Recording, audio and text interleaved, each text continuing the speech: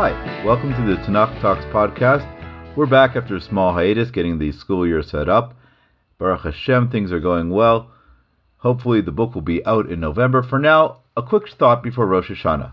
I'd like to talk about one of my favorite Baalei Tshuva in Tanach, one of the great penitents, one of the great repentants in the Bible, one that most people don't know about, and for very good reason. Today we'll be talking about Nebuchanezzar.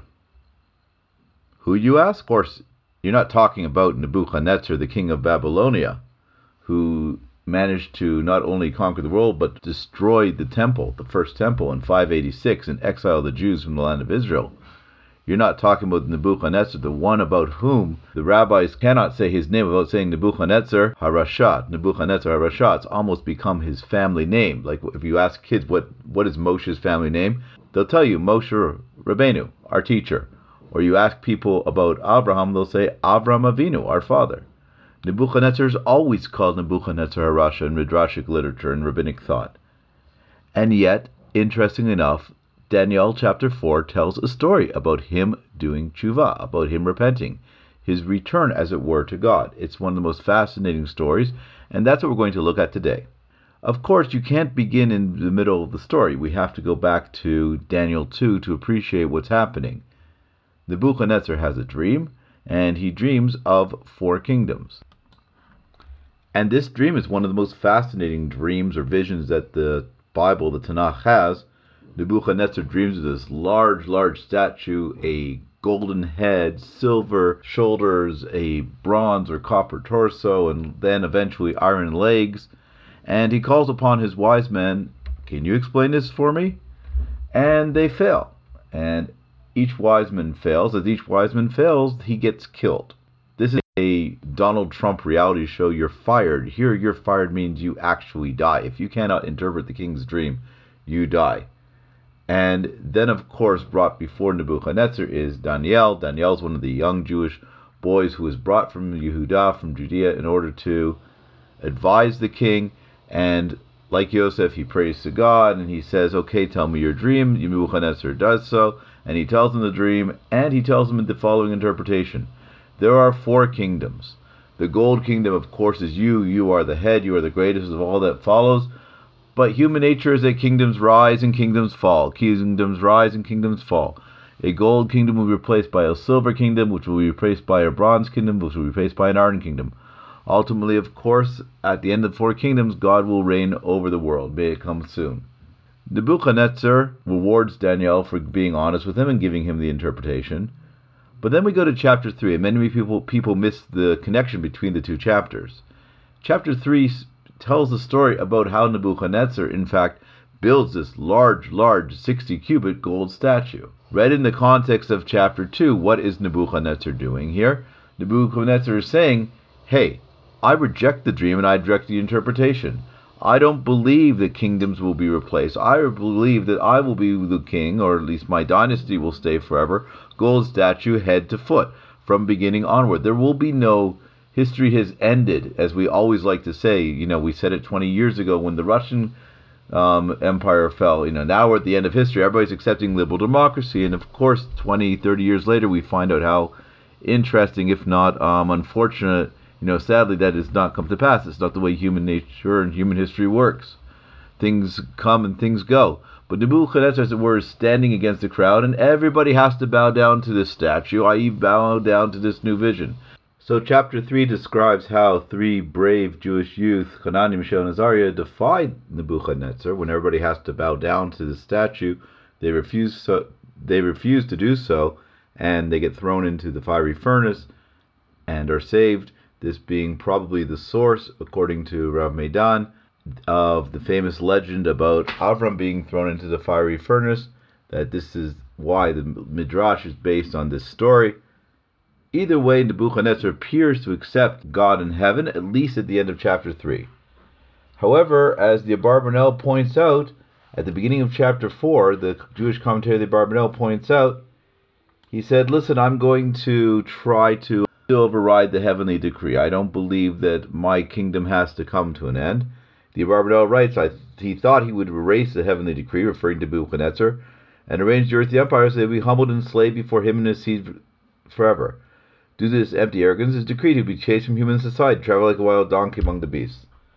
Now, interesting, the chapter 4 begins in the last few verses of chapter 3 with Nebuchadnezzar the king sends a letter to all the nations and peoples and languages, and it describes how it seems good to him to say how great God is, which is really very interesting. It's not the sort of letter opening we would expect from a person of Nebuchadnezzar's ilk or his nature.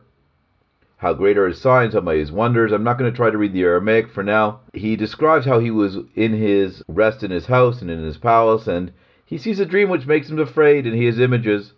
And once again, he brings in all the people of Babylon, all the wise men, and he tells them the dream, and they don't tell him what's going to happen. And this time, however, I suppose he doesn't threaten to kill them, which I suppose is probably more encouragement for them to try to get it right. As we saw last time around, if you failed to interpret the dream, you were killed. Then comes Daniel, who is called Belshazzar. But then comes Daniel in before him, and he says, listen, I know God is in you, no secret causes you trouble. Please tell me what my dream was and what I saw. He describes how he sees a tree in the middle of the earth with great height. The tree grows, the tree is strong, the height goes to heaven, and everybody can see everywhere. And the tree is just a beautiful tree, beautiful leaves, beautiful fruit, food for all. And all the beasts of the fields had shadow under, all the fowls of the earth dwelled in the heavens thereof, and all flesh was fed of it. This is Nebuchadnezzar's dream of his tree. And then all of a sudden comes down watchers, holy ones from heaven, and they say, cut down the tree, cut off its branches, shake its leaves, let the beasts get away, but leave the stump in a band of iron and brass in the grass, and let it become wet, and let his portion be with the beasts of the grass. So he wanted to know what this dream was about, and any one of us could figure out what Nebuchadnezzar is seeing. He's envisioning himself, and how does he envision himself? He envisions himself quite seriously as the tree. He believes that he is the one who gives to everybody. His is a wonderful kingdom. He deserves to stay. Obviously, he's talking about himself, and yet Daniel refuses to tell him what this means, that he's going to be cut down and become an animal. This is how does one manage to convince Nebuchadnezzar that this is what the dream is about? So it says that he was dumbfounded for 1 hour, his thoughts terrified, and the king has to reassure him, don't worry. And he responds, he says, listen, the dream is not for you, it's for those who hate you, it's for your enemies. And he says, this refers to you, O king. Ultimately, he tells him the truth, this dream is you, this tree is you. You've grown, become strong, your greatness is increased and reaches to heaven, and your dominion extends to the end of the earth. This is the interpretation of the watcher coming down to cut it down. You will be driven away from mankind. You're dwelling with beasts of field. 7 seasons will pass over you, until you know that God is the one who rules over the kingdom of man, and he gives it to whom he wishes. And the stump that remains will be the kingdom will wait for you, and afterwards you will return to your throne, as it were. Really, this is not wisdom, but it is tremendous courage to tell him the truth. Okay, as Micha himself says, I'm filled with the power of the Spirit of the Lord, and I've got courage to tell Yaakov what's going wrong. A true prophet cannot be a timid or bashful person. You have to be able to speak. The colloquial phrase today is truth to power. This is perhaps the greatest example. But then Daniel does something interesting. He says, listen, this is the dream and this is the interpretation, but I've got a way out of this. Nebuchadnezzar's like, really? Can you tell me about it? This, I think, perhaps is the most Jewish aspect of the story. It's the same way Yosef acts. In the same way, if you think about the Yosef story, when Joseph goes before Paro, and Paro says, here's my dream, and he gets interpretations, the Midrash says that everybody had interpretations, but they were all fate. They were all fixed. Yosef's the one person who comes and says, your destiny is not written in the stars. You can choose to change it if you change yourself. And he says, listen, Joseph says to him, you've got a dream of a potential famine coming up, so take steps to protect yourself. Take steps to feed the people. This is preventable. You can do things. Nothing is inevitable. The same thing Daniel says to Nebuchadnezzar. Yes, you have a dream of you becoming an animal and losing your kingdom for a period of time, but, and here I'm quoting verse 24 in chapter 4, that by counsel be accepted, you redeem your sins with charity, and your transgressions through compassion to the poor, that your tranquility may be extended. In fact, Chazal actually in Baba Batra in the first chapter, they think that Daniel gets punished for it, either that he loses his position, eventually becomes a According to one tradition, he becomes Esther's eunuch named Tanach, or that he will get thrown to the lion's den, because why is he trying to help this wicked king Nebuchadnezzar avoid the punishment that really is due him? This is not a good person he's helping. But he tells him, listen, tzedakah tatzil mimavet. Tzedakah always saves. This is what Daniel suggests to him, and we'll talk about this, how tshuva works when we finish the story. Considering what happens next is really very fascinating. Nebuchadnezzar, after 12 months of giving tzedakah, apparently, he walks on the palace, he's walking on the roof, and good things never happen to kings when you're walking on the rooftop. That's one thing Tanach is very clear about. The Bible lets us know if the king's on a rooftop, it's never a good thing, because he's, as it were, placed himself in the highest point possible, and you can only go down from there. Here Nebuchadnezzar says, is this the great Babylon which I built as royal residence, might of my power and on my majesty? At which point immediately a voice from heaven comes down and says, to you it is spoken, Nebuchadnezzar, the kingdom is depart from you. You'll be driven away from man, you'll be dwelling with the beasts of the field, and made to eat grass, and 7 seasons will pass over until you know that Hashem rules in men. The Midrash in Tanchuma and Mishpatim tells the story as follows, that he tells a fascinating story. How did he manage to avoid punishment for 12 months? He followed Daniel's advice. He opened his treasurer's house, he distributed money to the poor. After 12 months, he forgot his dream, and he hears the poor people knocking at the door asking for handouts and help and assistance. And his servants tell him, when he asks, what's that din below? What's that noise? What's that commotion? He says, well, it's time for you to give your charity. He says, what? I built this country. I should give charity. And he said, well, if not from a royal house, how can I build this kingdom? And therefore Hashem says, I gave you peace for 12 months because you gave charity. Once you've forgotten how to give charity, you'll get punished. And from the Midrash, it seems that what Daniel had advised, charity could have saved him indefinitely. Either way, Nebuchadnezzar goes for 7 seasons as an animal, whatever that may mean. The Midrash gives all sorts of interesting interpretations about this part. Ibn Ezra, of course, says, do not think he became a beast, whether man or female, because it only says he dwelt with the beast, meaning he became, as it were, crazy. He lost his knowledge, because this is knowledge is what differentiates between man and beast.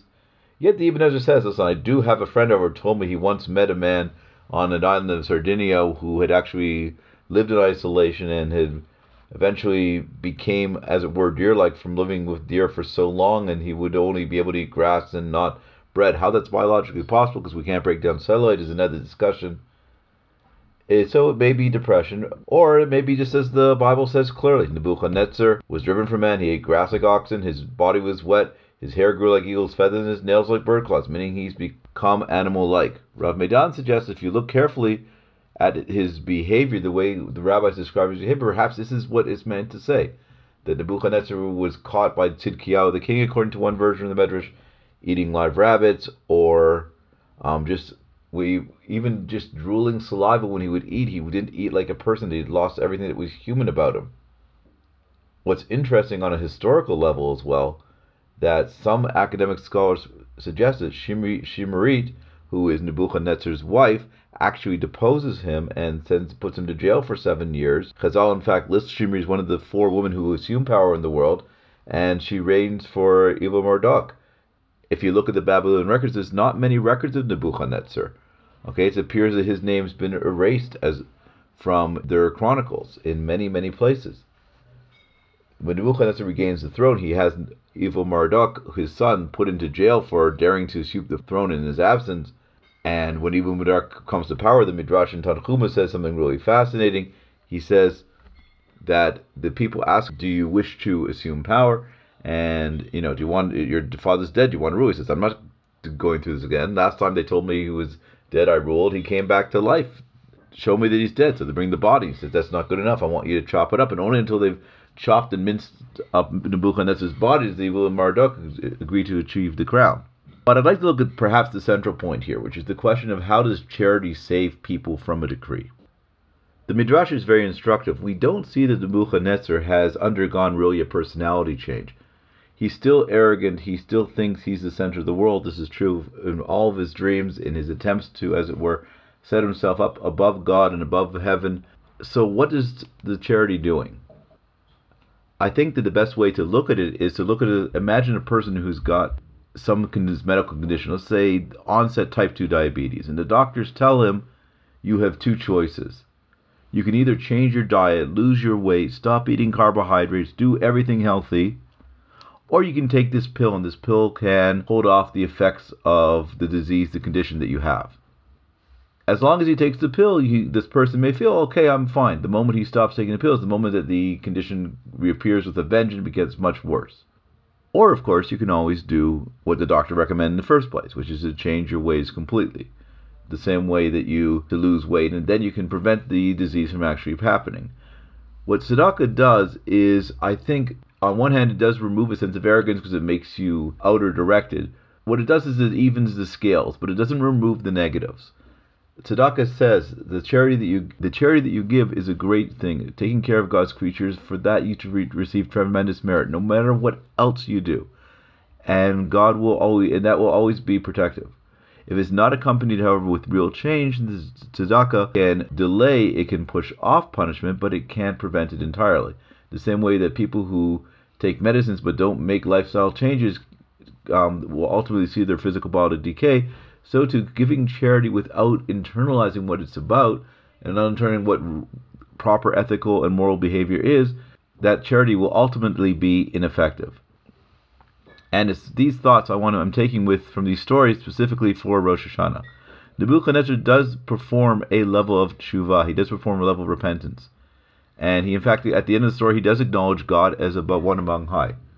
And this is the last we will see of Nebuchadnezzar in the Bible.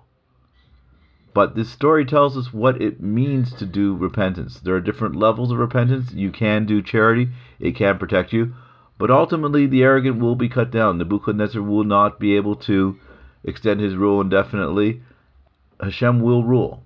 Then this is the message of Daniel. And I think, of course, on Rosh Hashanah, on a day when we are coronating God as King, Hashem Melech, Hashem Malach, Hashem Yimloch Lamed, this message is so important for us to have. Let's be privileged to not only accept God as King this year, the shofar blows should announce the coming of the King that we accept upon ourselves, but also use this opportunity to make real and meaningful changes in our lives, and not superficial ones, and to be as good a person as we can be, both towards ourselves and to others, and ultimately to the world. Shana Tova.